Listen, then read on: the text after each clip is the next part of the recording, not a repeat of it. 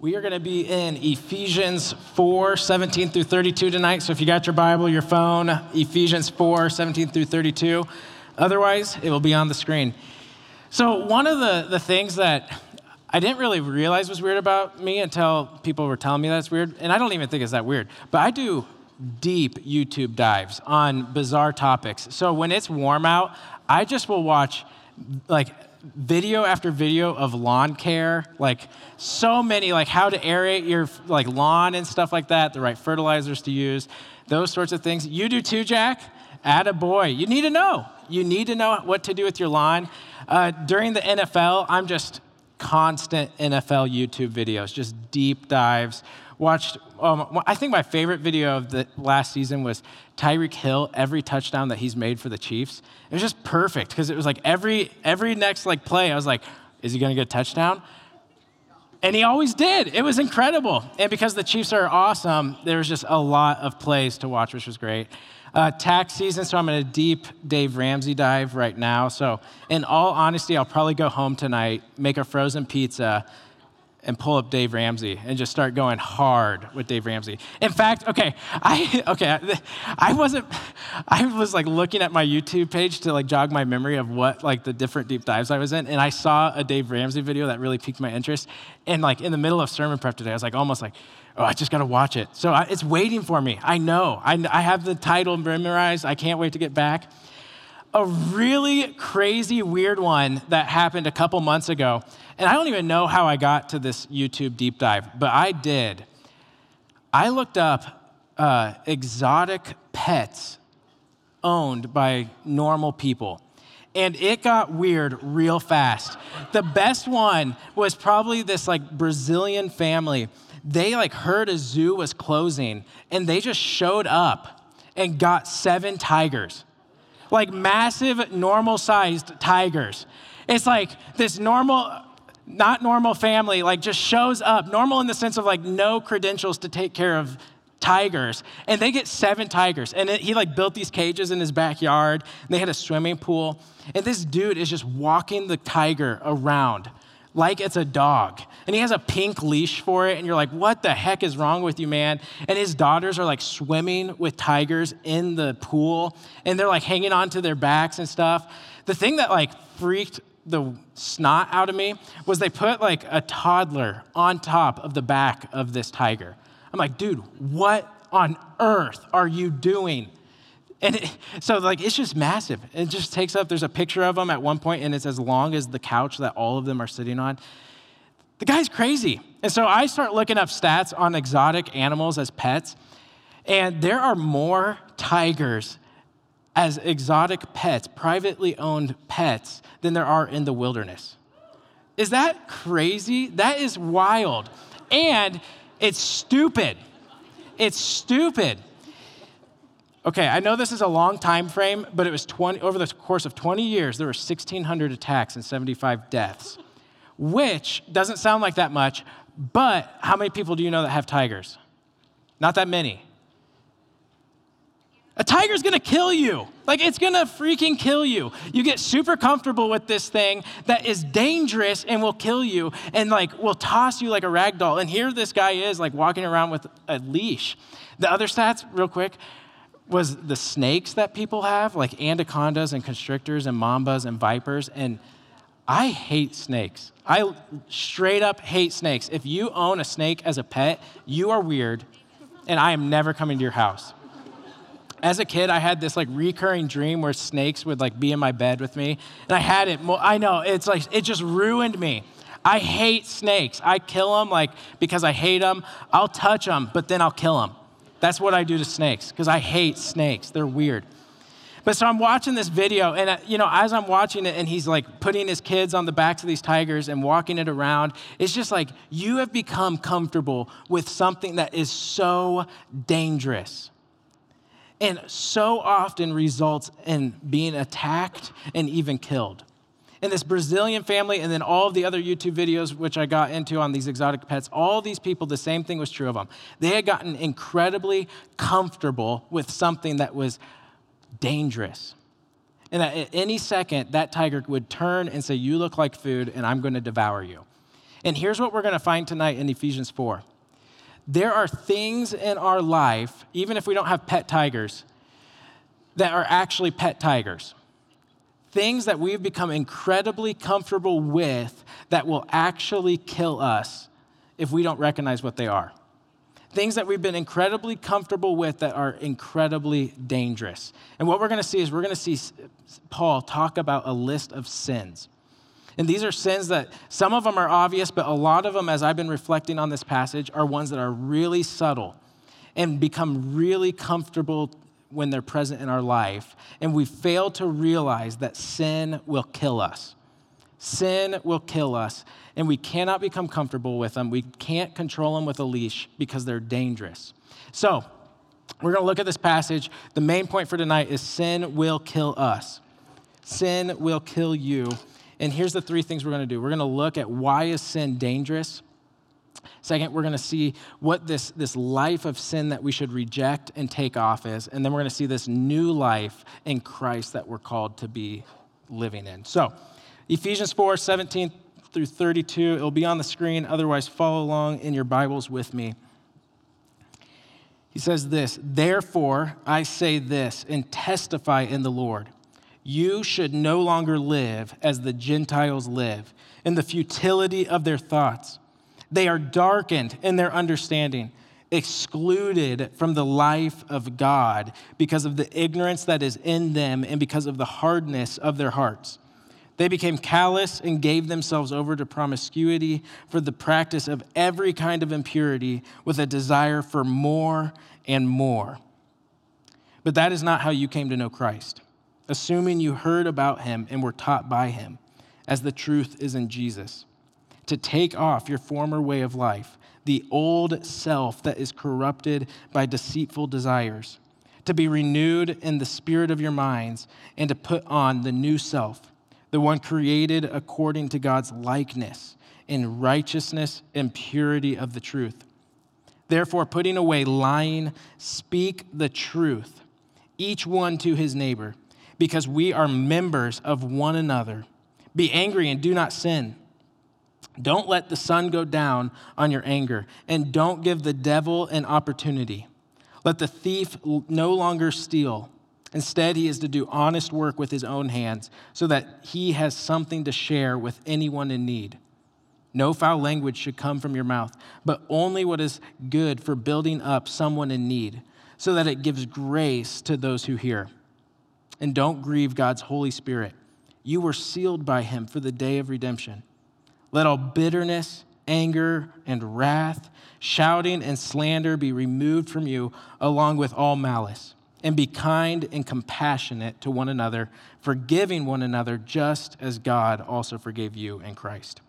All right, so let's work through this. Question number one, why is sin so dangerous? So if the main point tonight is sin will kill you, what makes it so dangerous? So he starts out and says, "Therefore," 17, "I say this and testify in the Lord, you should no longer live as the Gentiles live." So when he says how the Gentiles live, he's talking about this he's using it as to describe the entire world.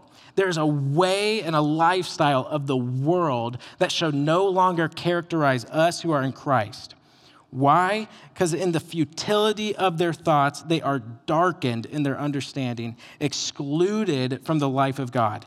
Because there's this way of life that characterizes the world. And it is twisted in their thoughts. Their understanding is darkened. And the problem with that is this futility of thinking and this darkening of understanding leads to being excluded from the life of God. This way of life that is characteristic of the world leads to being excluded from the life of God. What is the opposite of the life of God? It's death. Sin will kill you. Living a life that resembles the lifestyle of the world around us is dangerous and will kill us. He goes on, 19. He says, "Because of the ignorance that is in them and because of the hardness of their hearts, they became callous and gave themselves over to promiscuity for the practice of every kind of impurity with the desire for more and more." Sin will kill you. And for so many of us, sin has become just this pet tiger that we become so comfortable with. And sin has become this tiger that we think that we can control on a leash. It's like, it's not that big of a deal. What I'm struggling with, I have it under control. It's manageable. It's not that big of a deal. And we think that we can control it and we become comfortable with it. And we don't realize that it is a tiger that is dangerous. And it totally is. It says that this sin, this lifestyle of the world leads to exclusion from the life of God. It leads to death. Sin will kill you. And this living in ignorance and this living in the hardness of heart and this callousness and this futility of thinking and darkening of understanding leads to death.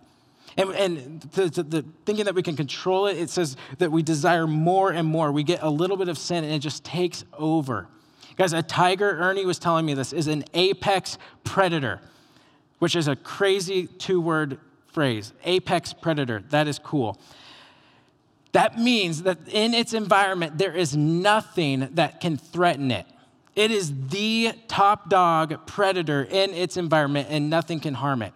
Guys, sin is an apex predator in our life. You cannot control it. The deception of sin is to think that you can give it a little, that you can enjoy just a little, you can be comfortable with just a little, you can tolerate just a little, and you'll be fine. But sooner or later, you're going to join the 1,600 people who've been attacked by their pet. And that sin is going to destroy your life. And it's all over Scripture. Earlier in Ephesians 2:1, it said that we are dead in our trespasses in sin. Romans 6:23 says that the wages of sin is death. What does sin deserve? It deserves death. In Proverbs 7, there's this story of a guy who gets sucked into an adulterous relationship. And here's what Proverbs 7 describes of him in verse 21. It says, she seduces him with her persistent pleading. She lures him with her flattering talk. He follows her impulsively like an ox going to the slaughter, like a deer bounding toward a trap until an arrow pierces its liver, like a bird darting into a snare. He does not know it will cost him his life. He's allured by sin. Sin says, just a little, come. Little does he know that it will cost him his life. And then it goes on, it says in verse 26, for she has brought many down to death. Her victims are countless. Her house is the road to Sheol, descending to the chambers of death. Right before it in Proverbs 1, there's this scene where wisdom is calling out. And people reject wisdom. It says this in verse 29, because they hated knowledge, didn't choose to fear the Lord, were not interested in my counsel, and rejected all my correction, they will eat the fruit of their way and be glutted with their own schemes. For the apostasy of the inexperienced will kill them, and the complacency of fools will destroy them. Guys, this is not a pet kitten. And that is how we think of our sin a lot of times. We become so comfortable with it and so used to it and so tolerant of it that for most of us, we see it as this kitten when in fact it is an apex predator. The apostasy of the inexperienced will kill them. The complacency of fools will destroy them. And there is an urgency about our sin that we are so often unaware of. And we become so comfortable with compromise. So comfortable with compromise. When there's this apex predator luring, waiting to consume and destroy. Guys, this is the danger of sin. It deceives us into thinking that we can control it with a leash. We become comfortable with it, and then it destroys. And here's the reality. For those of us who are in Christ, this death from sin, it's not an eternal death. If you're in Christ, your hope is the eternal security of eternal life that God has secured for us on the cross. But there is for sure a death that we can experience here and now in this life because of the consequence of sin. And guys, there have been so many students over the years. Back in Ames, I'm sitting with a student whose dad had just completely obliterated his family because of an affair. And as I'm sitting with that student, listening to him share how his dad has completely devastated him, his siblings, and their entire life, you can't tell me that that family wasn't experiencing a form of death. That is death. Guys, I have a buddy that just ruined his relationship because he never took care of his pornography addiction. And the girl that he wanted to marry and a girl that wanted to marry him that was amazing, he absolutely devastated because of his pornography problem. And he's experiencing a form of death. And guys, sin can literally physically kill us. Guys, I was such an idiot in college. My first month of college, I was partying and making such stupid decisions that literally I wonder how close so many of those nights, those Friday nights, I was from death itself because of the stupidity and the party scene that I was a part of. Guys, sin will kill you. Don't let it deceive you. Guys, you have as much control over your sin as that Brazilian dude had over that tiger with that leash. There's an illusion of control that sin wants you to think you have. And then it consumes, and then it devours, then it destroys. And it excludes us, like Ephesians 4 is saying, from the life of God. This lifestyle that characterizes the world around us, this living according to the way the Gentiles live, and the callousness of their heart that just suppresses any sensitivity towards sin in our life, leads to death and leads to a dangerous place. And my question to you is, have you become comfortable with compromise? You're like, hey, my sin isn't that big of a deal. It's not that big. I have it handled. But have you become comfortable with compromise? Have you been okay with the areas of integrity that you are like, I'm going to compromise there? Not a big deal. Because, guys, that is the illusion and deception of sin that gives you a sense of control, that makes you comfortable, but devours and destroys. It excludes us from the life of God. So if that's why sin's dangerous, what are we to do? Well, he transitions to this paragraph in verse 20. So it says, but that is not how you came to know Christ, assuming you heard about him and were taught by him, as the truth is in Jesus, to take off your former way of life, the old self that is corrupted by deceitful desires, to be renewed in the spirit of your minds, and to put on the new self, the one created according to the likeness in righteousness and purity of the truth. Guys, when you place your faith in Jesus, in that moment, in that instant, in the sight of God, you receive the perfect righteousness of Christ. Your record of F's gets replaced by Jesus' record of A pluses, and that is called justification. In that moment, you will be no more holy the day you die than the day you put your faith in Jesus. That's amazing. And then from there, we begin this process of taking off the former life that once characterized us, but is still present, and putting on the new life that is more and more characterizing us. We call this sanctification. It's the process of becoming free from sin and more like Christ. And this is what he's talking about. He's saying, hey, let's take off the old self, verse 22, to take off your former way of life, the old self that's corrupted by deceitful desires, and put on, to be renewed in spirit of your minds, and to put on the new self, the one created according to God's likeness and righteousness and purity of the truth. This is the process that begins at the point that you put your faith in Christ and is ongoing for the rest of your life until Christ returns and we're fully restored, free from sin fully, and fully behave what is true of us positionally before God as righteous is now true of us behaviorally in ourselves. That's glorification. So what does that mean? How do we take off this former life and put on this new life? Well, the second question that we're going to wrestle with is what is this former life? What characterized this former life? So he's going to give us a list now for the rest of the passage of what this former life once looked like. So first, let's identify what this former life is, and then we'll move towards putting on this new life. So the former life, he actually mentions one characteristic of the former life in verse 19. He says this: they became callous and gave themselves over to promiscuity for the practice of every kind of impurity with desire for more and more. Sexual impurity.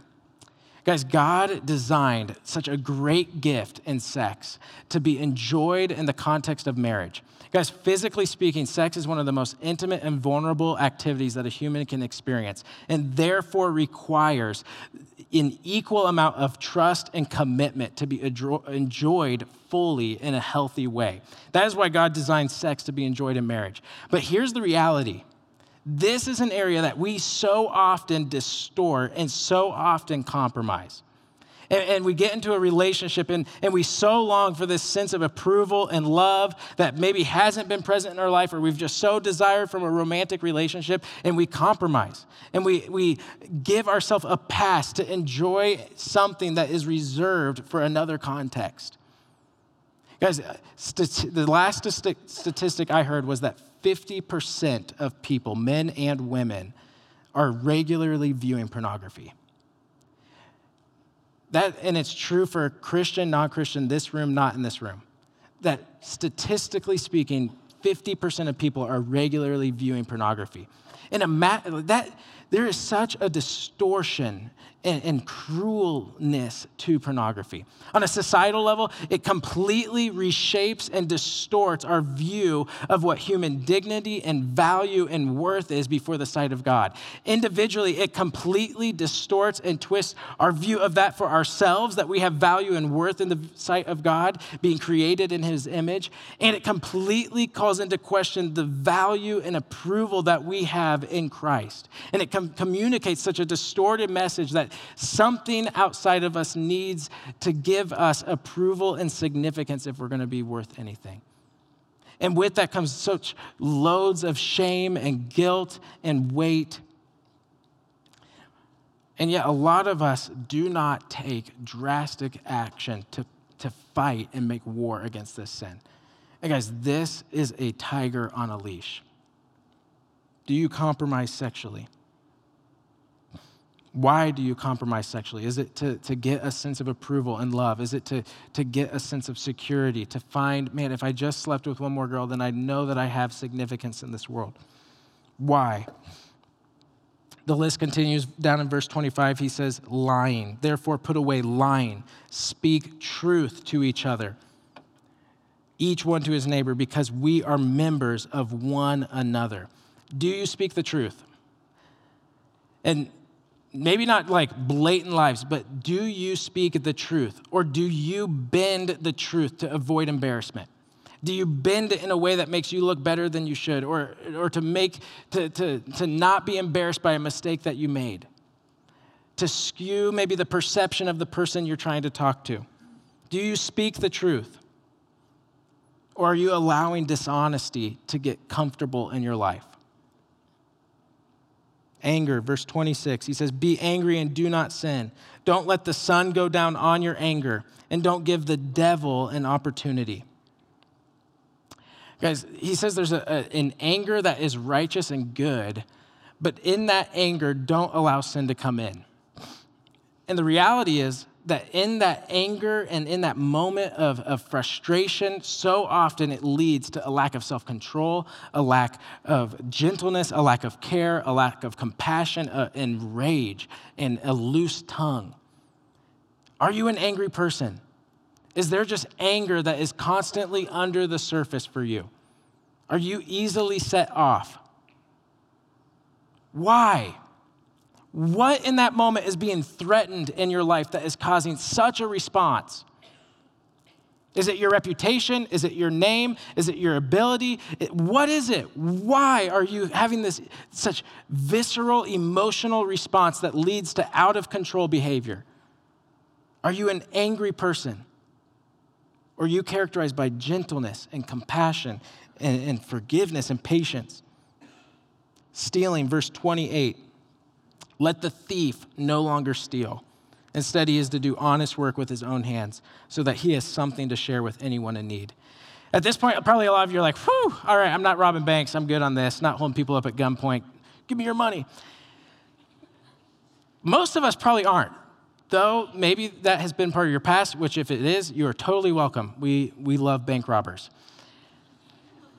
You guys are cool, and we think of cool movies when we think of you. But guys, as I reflected on this stealing one, this is actually more subtle than you might think. So I actually thought about my time at Iowa State when I was on staff with Salt Company. And Iowa State had this great bus system that was just incredible. And it was so well run and so organized. And so if you were a student at Iowa State with your ID card, you could get onto any bus free of charge, and it was great. So I was on staff with SALT my first year, and I still had my ID card in my wallet. And I'm pretty sure at least one time I got onto the bus, showed my ID, sat down, and immediate conviction. I'm like, I am totally robbing Cyride of $1.25 right now. But that was actual stealing. Like, you can't define that any other way than theft. I was totally freeloading and stealing a ride on Cyride. And so what I did is I took that out of my wallet and left it on the desk because I never wanted to do that again. But guys, there's really actually subtle ways that we steal. There really are. And it might not be holding up a bank, but there are legit subtle ways that we steal and take things that aren't ours or access services that we haven't paid for. We borrow this thing from this person so that we can use that service. Are you stealing? And I hear really subtle ways of people sharing gym passes, of people sharing whatever. It's like, there's no way to say that's anything but theft. Are you getting comfortable with compromise? Are you comfortable with these small lapses in integrity? Because if you are, sin will kill you. Swapping gym passes, using Cyride passes that are not valid anymore, it might look like a kitten, but that's the deceptive leash of the tiger that is waiting to devour and consume. Foul language, 29. No foul language should come from your mouth, but only what is good for building up someone in need, so that it gives grace to those who hear. Don't grieve God's Holy Spirit. You were sealed for him for the day of redemption. Is your tongue a source of life or a source of death? Is your tongue more characteristic of the lifestyle of the world and the way that Gentiles live, or is it the characteristic of the way that someone who was bought by Christ, sealed by the Holy Spirit, would speak? Is it a source of blessing or cursing? 31, he lists several relational sins. He says, let all bitterness, anger, and wrath, shouting and slander be removed from you along with all malice. Guys, is there relational conflict and bitterness present in any of your relationships? Because he says all. Let all bitterness, anger, and wrath, shouting, slander be removed. Is that present? Because if it is, that's compromise. And it's compromise that you become comfortable with, and it brings callousness to the heart, and it brings death. And then he lists several things to put on in our new life in Christ. Verse 32, be kind and compassionate to one another, forgiving one another just as God forgave you in Christ. Guys, do these things describe you? Are these things present in your life? Have you become comfortable with these compromises? Because if you have, my plea with you is to see the tiger that is on the leash, ready to devour and consume. Guys, where do we go from here? Question number 3, how do we put on this new life? So I take several guys through this in my D groups and in different small group environments, but I have 5 things of just super practical things to kill sin in our life, a pathway forward. So number 1, adoration of Christ. Guys, we have to be convinced of Romans 8:1, which says there is now no condemnation for those who are in Christ Jesus, to see him as beautiful and to pursue after him. Number 2, we need to love God's word. Psalm 119:11 says that I've hidden your word in my heart that I might not sin against you. Psalm 1:2 says, blessed is the one who delights in the law of the word. He's like a tree planted by streams of water. Guys, a love of God's word cultivates our relationship with God and makes us the sort of person who delights and loves the things of God and rejects and hates the things of the world. Third practical thing, hatred of sin. Guys, we have to see sin the way God sees sin. And that is as something that brings death. Guys, just take pornography for a second. That it contributes to sex trafficking, Millions of people are enslaved in sex trafficking. We need to see how abhorrent that is and hate sin and our participation in it. 4, can't remember if it's radical amputation. Yep, that one. Radical amputation, wisdom steps. There's no particular order except number 1 is pretty important to be number 1. Guys, radical amputation, wisdom steps. Jesus on the Sermon on the Mount in Matthew 5:29 and 30, he says, hey, if your hand causes you to sin, cut it off. You want to know why? Because it's way more inconvenient to deal with the death that sin brings than the inconvenience of radical amputation. Guys, it is. So part of my story was being trapped in pornography in junior high, and that went on through college. And I did some radical things to get free from that. Radical. And they were crazy inconvenient. I boxed up my computer. I had a dumb phone. I used campus computers. I did crazy things. Why? Because it would be so much more inconvenient right now to look at my wife, who is the second greatest gift that I've ever received, and to look at my precious daughter, who I love and delight in, and to look at my son that I want to be a man of integrity and example for, and have to ruin them because I never dealt with sin. You know, it's way less inconvenient saying, I don't need a freaking laptop. I don't need a freaking Instagram account. I don't need that crap. Because what's more inconvenient is dealing with the death that sin brings. Guys, radical amputation is inconvenient. It's crazy inconvenient. But it is so worth it to avoid the inconvenience of the consequence of death. Number 5, high stakes accountability. So in Acts 19, as people are starting to understand the gospel more fully, what they do is they come and they disclose their evil practices that once defined them. And they're disclosing these practices. Why? Because they found freedom in Christ. They found freedom in Jesus, and they come and they share what once characterized them so that they can bring that in the light, because sin dies in the light. You need high stakes accountability in your life. So for me, that looks like my wife. That looks like my boss, Cody Klein. That looks like Ernie and Nick and Josiah, and pulling in guys around me that are men of integrity, men of character that can call my crap out. Guys, in the midst of looking at this sin list, in the midst of thinking about the deadliness of sin, it can be crazy overwhelming. It can be really overwhelming, because as I'm like looking at this and becoming more aware of God's standard for my life and seeing this list of sin that I so often compromise on, it's overwhelming. It's like, man, I just keep getting more aware of the gap that is between my behavior and God's holiness. But you know what happens as we become more aware of that gap? We begin to appreciate and adore and worship Jesus in a completely new way. Because what we begin to realize and remember is that there was a time when Jesus was excluded from the life of God, so that we who were once trapped in sin and deserved death could have life. Because Jesus on the cross was excluded from the life of God, and he cried out, my God, why have you forsaken me?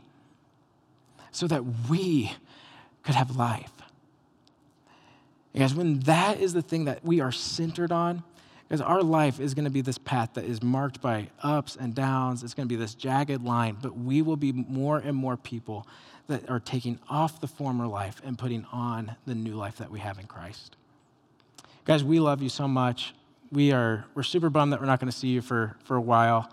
Let's be vigilant in prayer. We're going to do a bunch of things over the next couple weeks. We're going to have a creative idea meeting next week to figure out what it looks like to be a remote ministry. But let this one thing be true of us, that we are people that are captivated by the beauty of Jesus, and that leads us to kill sin and pursue Christ-likeness in our life. Why? Because we want to be people marked by faithfulness, and we want to be people who are aware and free from the reality that sin brings death. Guys, let's pray. God, we love you.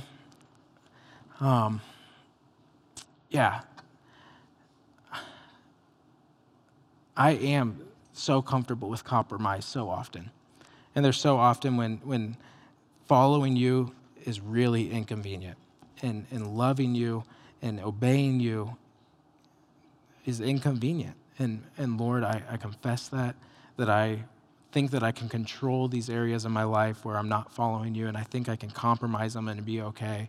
But God, I pray that I would wake up to the reality that sin brings death. And God, that I won't be that simpleton in Proverbs 7 that is being drawn away by sin, that is walking to the slaughterhouse like an ox, who's darting into a snare like a bird, who's stepping into a noose like a deer. God, that I won't be blind to what sin is, but that I'd be aware of it. And God, that in the midst of that I'd hear the call of wisdom to pursue knowing you, to pursue fearing you, to see Jesus as beautiful, to see the sacrifice he made by being excluded from you and the life that is in you, forsaken on the cross so that I could be drawn in and have a life that I don't deserve. And God, I pray that as I become more and more aware of that my life would be more and more characterized by my new life in Christ and less characterized by my old life apart from you. I'm so thankful for the grace and the forgiveness that we've received in Christ. I pray that we'd be free from these sins and wouldn't be comfortable with compromise. God, we love you. Amen. Hey guys, so as the band comes up, why don't you just take a minute to pray where you're at, to reflect on this list. Ask God, man, where are these areas of compromise that I've become comfortable with? Where is sin deceiving me, thinking that I can control it? And then contemplate the brokenness that we become aware of as we read a list like this. And consider the beauty of Jesus who was excluded on our behalf so that we could have the hope of life. So where you're at, take some time to pray to God.